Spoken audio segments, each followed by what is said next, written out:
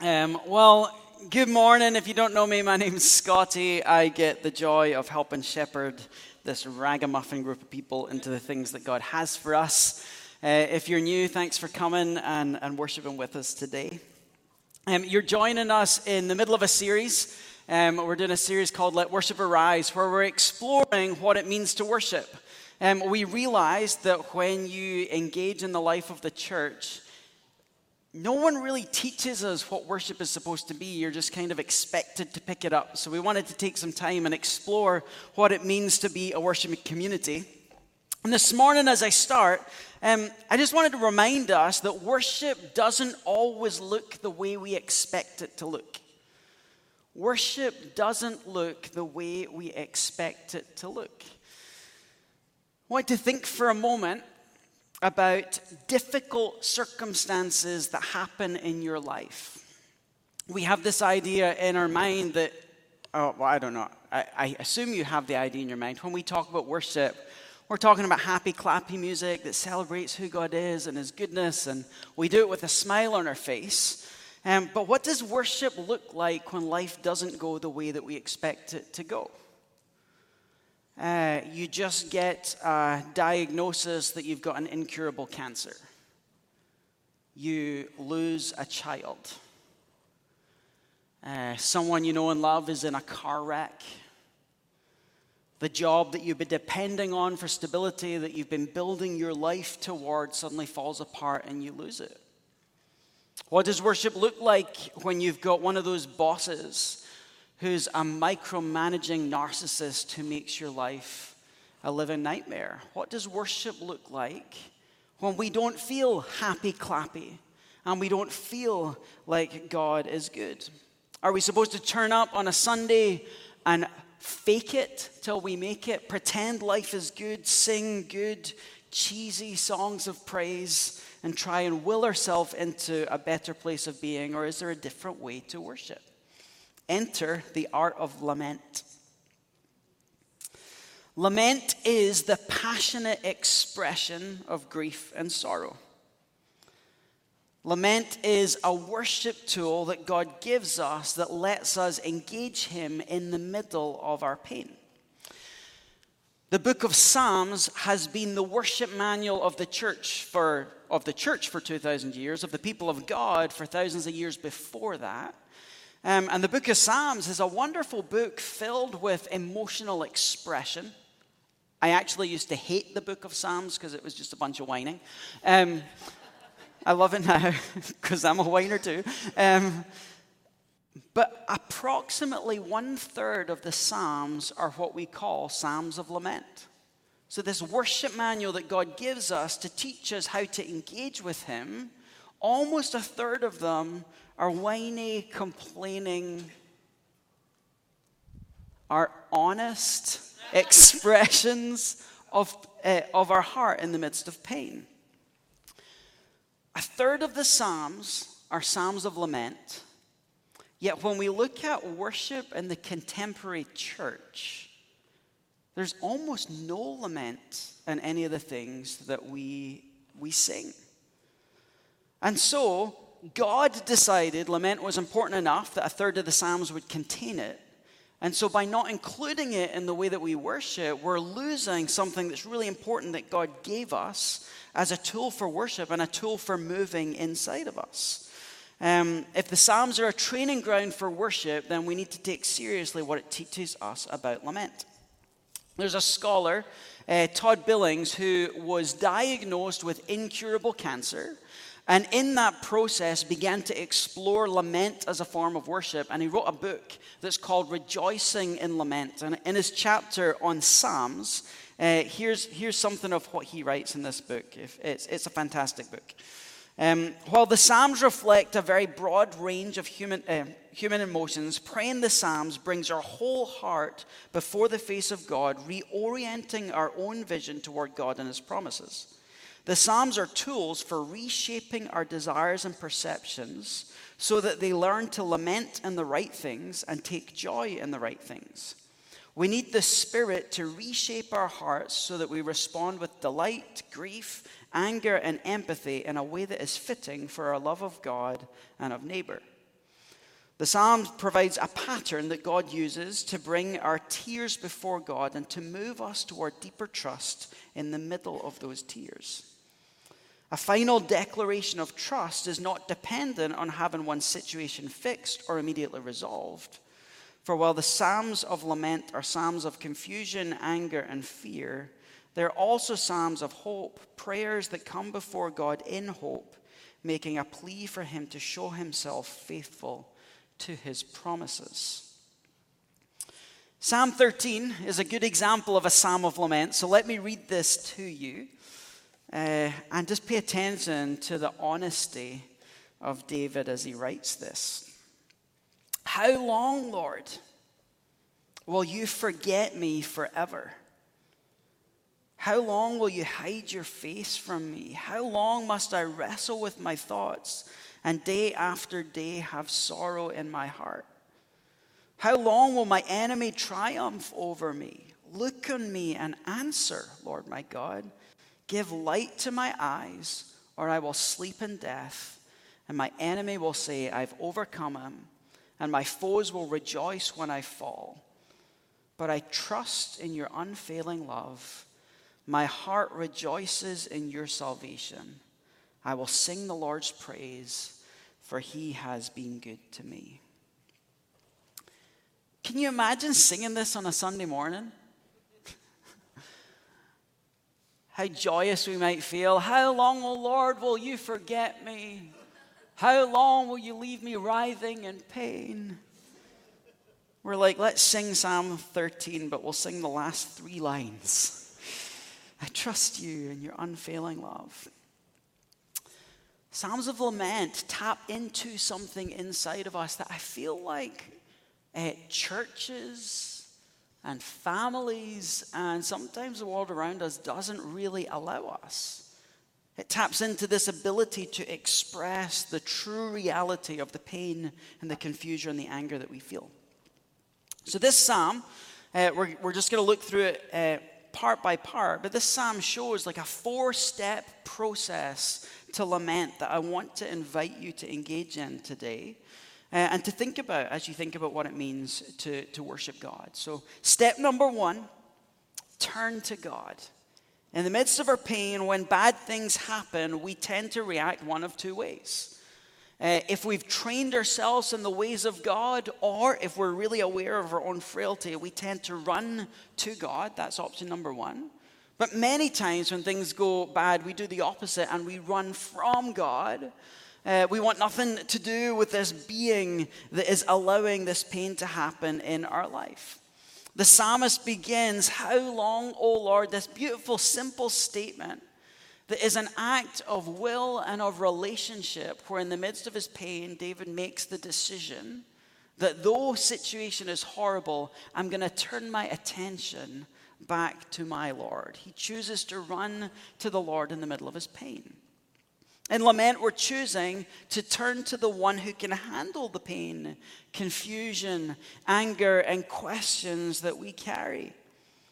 We're turning to the one who has suffered, the one who knows pain, who knows rejection, who knows loss, who knows abandonment, the one who knows ridicule, who knows when your dreams feel shattered and things don't go the way that we want them to go. The movement, turning in pain to God, that movement is worship. We don't even have to open our mouth yet. We don't have to say anything. We don't have to sing anything. Just that moment that says, in the middle of my anguish, I'm going to turn my attention onto him, is one of the boldest movements of worship that we can engage in our human existence. Notice that he didn't start with a beautiful, eloquent, theological description of the character of God. There's no we got to address God right first before we express our heart in the middle of pain. Often this is our core question, right? How long? Why me? Why, oh God? We just turn our heart to him and we allow the pain to pour out of us. Lament draws us to God when we feel like we want to push him away. As I said, it's the boldest thing you can do in the middle of pain. The boldest act of worship is simply to turn your mind and your heart off of the pain in front of you and turn your attention back to him. So step one, simple. Step one of lament, we turn to God. Step two, I love this one, and you should love this one too. Complain to God. It's the beautiful invitation of the Psalms I think so often we forget. I don't know why, but somewhere along the lines, growing up in Christianity, we're fed this false idea, or we adopt this false idea that you've got to edit your prayers and talk to God in a way that's holy and righteous and got to look a certain way. And then in a prayer gathering, heaven forbid, as we're praying and interceding for one another, someone starts complaining at God about the world round about. We think we've got to edit and curate the way that we speak.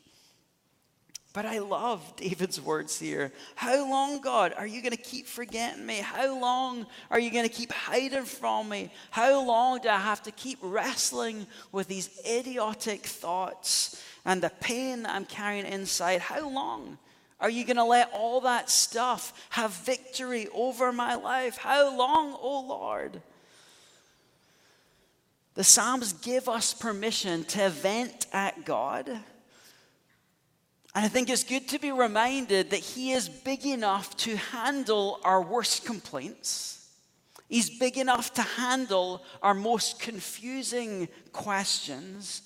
And he's big enough and loving enough and gracious enough even to take all the name calling and the blaming that we want to throw at him. Psalms like the Psalms of Lament give us permission to look at God and say, why are you doing this to me? Why are you letting this happen? This is your fault. And he's like, I know. I paid the price for it. Okay? I know. And I'm taking care of it. He's big enough to handle the biggest things that we can bring against him. And you know you're in the realm of lament when these questions are arising. You know you're in the place of lament when the cry of your heart is, how long, God, will this go on for? Why, God, are you letting this happen? Where are you in the middle of what we're experiencing right now? Sometimes I stand here and I say we shouldn't be complaining, we shouldn't be grumbling. But the Psalms give us permission to take all of that complaint and all of that grumble and direct us to the one person who can truly handle it and the one person who can do something about it. Lament is a gift because it helps us to open up to our pain and helps us to enter into the process of healing. It helps us address pain and opens the door to our healing. Without lament as an expression of our life. So remember, almost a third of the Psalms are Psalms of lament. When it comes to the prayers that we use and the songs that we sing, they're almost exclusively the opposite. So we've cut lament out of our worship experience. Without lament, what happens? If we can't vent those questions and that pain at God, there's only one place it can go. Well, there's two places. It can only go to creation. It can only go to the horizontal. So either we take it all inside and we ruminate on the pain and the anger and the frustration and the hurt, and we become bitter and we become resentful and we become negative. Or, and it's usually the same thing, we turn it to the people next to us and we become people that, you know these people in your life. You go to meet with them and all they do is complain and gripe and whine. Everything in the world is negative. Nothing is positive because they've never learned to address the negativity that they experience. If you don't know someone in your life that's that grumbly, complainy person, it might be you. I know sometimes it's me.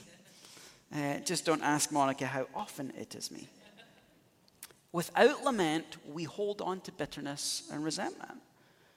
Without lament, we become chronic complainers. Without lament, we look at the world around us and we only see it through a negative lens. Without lament, we allow the negativity of the world to control our attitude and our way of being in the world. So God gives us the gift through the Psalms and other places in Scripture of showing us that in the middle of pain and anguish, our primary act of worship is to take the complaints to him and to allow him to be the one that works the transformation in us so that we can then function differently as we move in the world.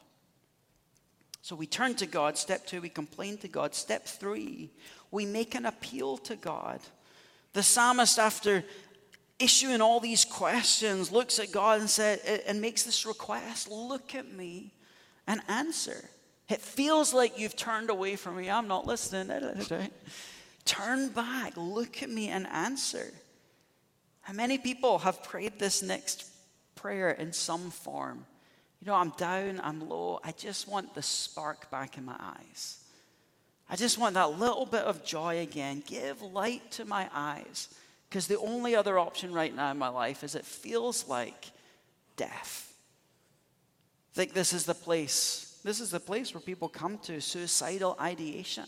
God, there's no hope, there's no way out. The only option is to sleep in death. And then I'm left saying, my enemy won. My foes are rejoicing. And God, that's not who you say you are. And that's not what you say is supposed to be the way for your people. And so we call on God and say, do something different. You hear my complaint. You receive my pain. Now, God, would you move? In Lament, we bring the pain and confusion. We vent it all to God. We call on him to move. One of the favorite words of the psalmists is this word you might have heard somewhere before. The word is arise. In the middle of pain and anguish, the psalmist looks at God and says, get up off your rear end and do something, God. Arise and come to our aid. You said you're the God who watches over his people. Come and show up for your people. You say you're the God who's present in pain. Show me that you're here in the middle of our pain. You say you're the God who heals the sick, so show up and heal our sickness. You say you're the God that came to reconcile the world to yourself. This world is messed up. The church is divided. The world is divided. My family is divided. You said believers are supposed to be agents of reconciliation.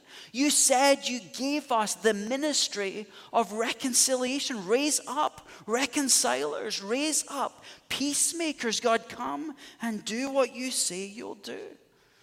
Lament is where we get honest and gritty with God, and then we call on him and hold him to the things that he said he'll do.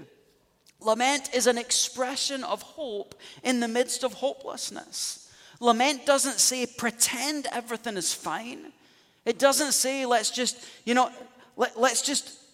not look at the glass half empty. We're going to look at half full. So it's not really hopeless. It's really hopeful. God's going to turn it all out right in the end. Let's just buck up. Pretend everything's good. That's not what lament is. Lament is fully embracing the apparent hopelessness of the situation. Lament is fully acknowledging the mess that we're in the middle of and saying God promises that there's something different. Though I can't see it and though it doesn't appear that way, I'm going to hold to that hope that though it looks hopeless, there is a solution.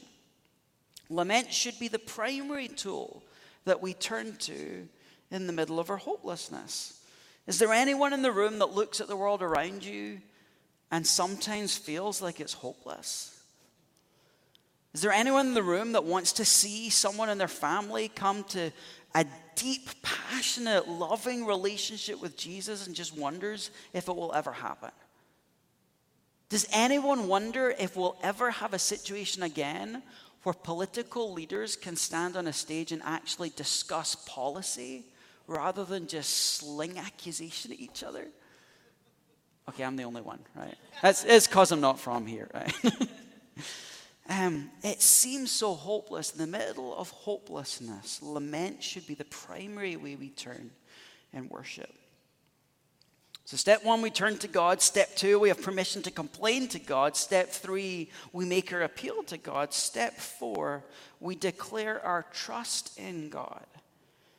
This is why we like to sing the last part of the psalm and not the rest. The psalmist says, but Yes, it feels like you've abandoned me. Yes, it feels like you're not moving. Yes, it feels like my enemies are going to be victorious. But I know that Scripture says you have unfailing love. So my heart is going to rejoice in the saving work that you're about to do. I'm going to sing of your grace because even though I can't see it right now, I know you have been good to me and I know you will continue to be good to me. And lament, we declare the truth of God even when it doesn't feel like it's reality. We allow the truth of God to reorient our perspective off of the brokenness and the sense of hopelessness about that brokenness. We reorient it to look at the brokenness through the lens of the truth of Scripture and the promises of God. And in that place, we allow it to transform us, our heart, our attitude, and for that to then move out into the world and transform the circumstance that we're in. Said at the beginning, we turn to God, the one who's intimately acquainted with brokenness and pain. You remember Jesus' cry from the cross, right? My God, why have you forsaken me? Guess where he's quoting from? Psalms of Lament. On the cross, in the middle of the worst pain you can imagine, his default is to start reciting Scripture. From the cross, Jesus cries this, my God, why have you forsaken me? Listen to what the psalmist originally said. Why are you so far from saving me? So far from my cries of anguish. My God, I cry out by day, but you don't answer by night. But I find no rest yet. In the midst of pain, in the midst of uncertainty, in the midst of feeling abandoned, forsaken, yet you are enthroned as the Holy One. You are the one Israel praises, and you, our ancestors, put their trust. They trusted and you delivered them. To you they cried out and were saved, and you they trusted and were not put to shame. Implication, it feels like you've abandoned me. I'm looking for salvation, and I know that this is what you do. So whether I see it or not, I'm going to declare that truth. Another place that you'll see it, not in Psalms, there's a whole book in the Bible dedicated to lament. It's a little bit of a stretch because it's really small. There's a very small book in the Bible dedicated to lament, and I could just stand here and read you the whole thing, but let me read you a chunk of Lamentations chapter 3. And this isn't all going to be up on the screen. I want you to think about the honesty of this. I want you to think of the invitation to turn to God, to complain at Him, to make appeals toward Him, and then this declaration of trust. So this is Jeremiah and Lamentations. I'm the man who has seen affliction by the rod of God's wrath. He has driven me away and made me walk in darkness rather than light. Indeed, he has turned his hand against me again and again all day long. He's made my skin and my flesh grow old. I'm feeling that one. And has broken my bones. He's besieged me and surrounded me with bitterness and hardship. He's made me dwell in darkness like those long dead. He's walled me in so I cannot escape. He's weighed me down with chains. Even when I call out or cry for help, he shuts out my prayers. He's barred my way with blocks of stone. He's made my paths crooked. Like a bear lying in wait, like a lion in hiding, he dragged me from the path and mangled me and left me without help. He drew his bow and made me the target for his arrows. He pierced my heart with the arrows of his quiver. I became the laughingstock of all my people. They mock me in song all day long. He's filled me with bitter herbs, sated me with gall. He's broken my teeth with gravel. He's trampled me in the dust. I've been deprived of peace. I've forgotten what prosperity is. So I say my splendor's gone and all that I'd hoped from the Lord. I remember my affliction and my wandering, the bitterness and the gall. I well remember them, and my soul is downcast within me. Yet this I call to mind, and therefore I have hope. Because of the Lord's great love, we're not consumed, for his compassions never fail. They are new every morning. So great is your faithfulness. So I say to myself, the Lord is my portion. Therefore, I will wait for him. I will wait patiently for the salvation of the Lord. What a beautiful invitation we are given. Permission to turn to God in the middle of pain. Permission to take all of the pain, the frustration, the confusion, the questions, and sling them at him. To plead with him to do the things that he's promised. And then to declare these moments of trust. One of my favorite lines of scripture. His mercies are new every morning. Every day when you wake up in the middle of a broken world, every day when you wake up and walk into situations where there's division and infighting, every day when you wake up and you've got another day of debilitating pain because of a chronic illness, every day that you have to go in to work and face a boss that is horrible to work for, every morning when you get up, his mercy is new. There's a new store of grace and power available for you to draw on, to be able to have hope in the middle of it, to choose to live differently by his empowerment, and even to call that power into the situation to bring change. His mercies are new every morning. Lament reorients our vision from the situation we're in back toward his promises. Again, lament doesn't ignore the grief and the pain. It moves through the grief of pain, entering into it fully, moving through it to the place of praise. But what lament doesn't do also, lament doesn't stay focused on the complaint and stay sitting in hopelessness. End of story. It pushes through the pain to the place of trust. With everything I've said so far, I'm framing it through us as individuals and the pain that we're experiencing. But part of lament is to cry out to God on behalf of the brokenness of the people round about us. It's at the core of intercession. Part of lament is to ask God to move on behalf of situations in the world that tear our hearts apart.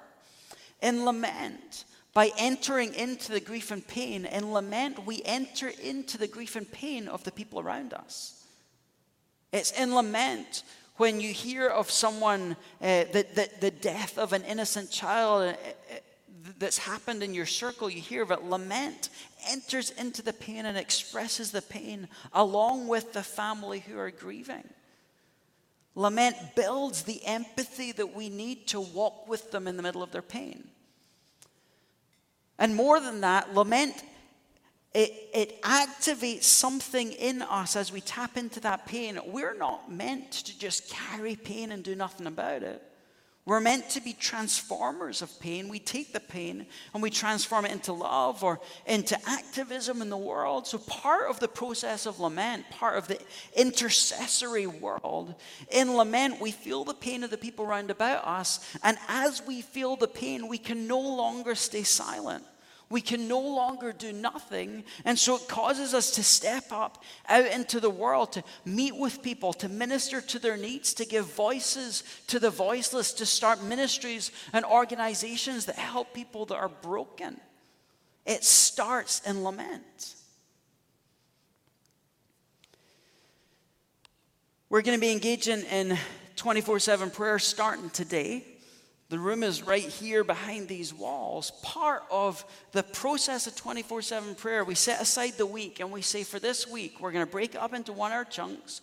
We're going to commit to going into that room and we're going to give ourselves for an hour to intercede for the world around us. Part of what you're invited to do as you go into that room is be honest about the brokenness in your life, be honest about the brokenness in the world around you, and lament. I love coming in, and I've said this before, I love coming in the middle of the night because there's no one in the building, and so I can scream all the things at God that I want to scream, and no one hears me. The neighbors might. There might be some phone calls. Someone's dying over there. But it's an invitation to come and enter into the pain of the world. It's an invitation to come and bring your greatest sorrow to the feet of Jesus and ask him to move. It's an invitation to look at the brokenness of the world and plant a stake in the ground that says, though this is what I see, yet I put my hope in the God who brings transformation. So 4 steps of lament. Number 1, turn to God in the middle of your pain. Number 2, you've got permission to bring your worst complaints to God. Here's my challenge. Do your worst, right? Bring your best or worst, whatever way you look at it, complaints and anger and frustration, and sling as many names at them as you want and see what happens. Step 3, we appeal for him to move in the middle of it. And step 4, we make a declaration of trust. In a moment, we're about to re-enter worship through music, but there's some things that I want us to think about. I want you to take a moment and engage in lament. And so here's the template for what I want you to do. You can do it on your phone. Grab your notes on your phone. You can do it on a piece of paper. There's some paper, some post-it notes sitting on the tables. There's pens in front of you. If you got the bulletin, you've got notes there. If you don't want to move, you can do it in the back of a Connect card. I just want you to start by saying, God, and I want you to list all your complaints. And I just want you to put the word yet and put one declaration of who he is at the end of it. You can do it while we're singing. You can take that. You can keep it with you. If you want to, you can take it, go stick it in the prayer room. There's mountain putty up there. Don't go in this side because the basketball hoop's not out yet. So I would say go in that side. Or maybe we can move it so you can get in. You can go stick it on the wall somewhere. Put it on a table. If you want to sing the songs as an act of lament, feel free to do it. But we're going to sing. I want you to enter into the lament. I want you to invite you to lament for what you're experiencing in your life. I want you to lament for the world round about us. I want you to lament for the innocent people in Israel and in Gaza who have been affected by the fighting. I want you to lament for the people in Russia and Ukraine who go to sleep tonight without a home or without family. I want you to lament for the people in the room who deal with chronic pain. I want you to lament for people in the room that have lost kids, who have miscarried, who have wanted kids forever and never had them. I want you to lament for the single person that desperately longs to be married. I want you to lament for the person whose marriage is struggling and suffering. I want you to enter into lament. And through this act, we worship by being honest in the presence of God. So let me pray. God, I thank you that you're a God that wants the fullness of who we are, that we don't have to fake having it all together, that we don't have to fake being people of hope, that we don't have to fake liking what we see in the world or what we experience. God, I thank you that you invite us to bring all of ourselves, all of the ugliness, all of the brokenness, and bring it to you. God, alongside that, I thank you that you're big enough to take our worst complaints, that you're big enough to take our biggest accusations. I thank you that you're willing to receive the blame. And even though you're not the one perpetuating these acts, that you are willing to pay the price to bring transformation. And God, I thank you that that's who you are. The God who knows pain. The God who intercedes for us from a position of weakness, the God that knows everything we've suffered because you became human to suffer on our behalf. And I thank you that you didn't stay dead, but that you rose from the dead, the reminder that death is not the last word. That though the world seems hopeless at times, though our situation can be filled with pain, you're the God of hope and of transformation. So God, today we worship you in lament. So God, would you receive our prayers, the cries of our heart, and would you change us in the name of Jesus?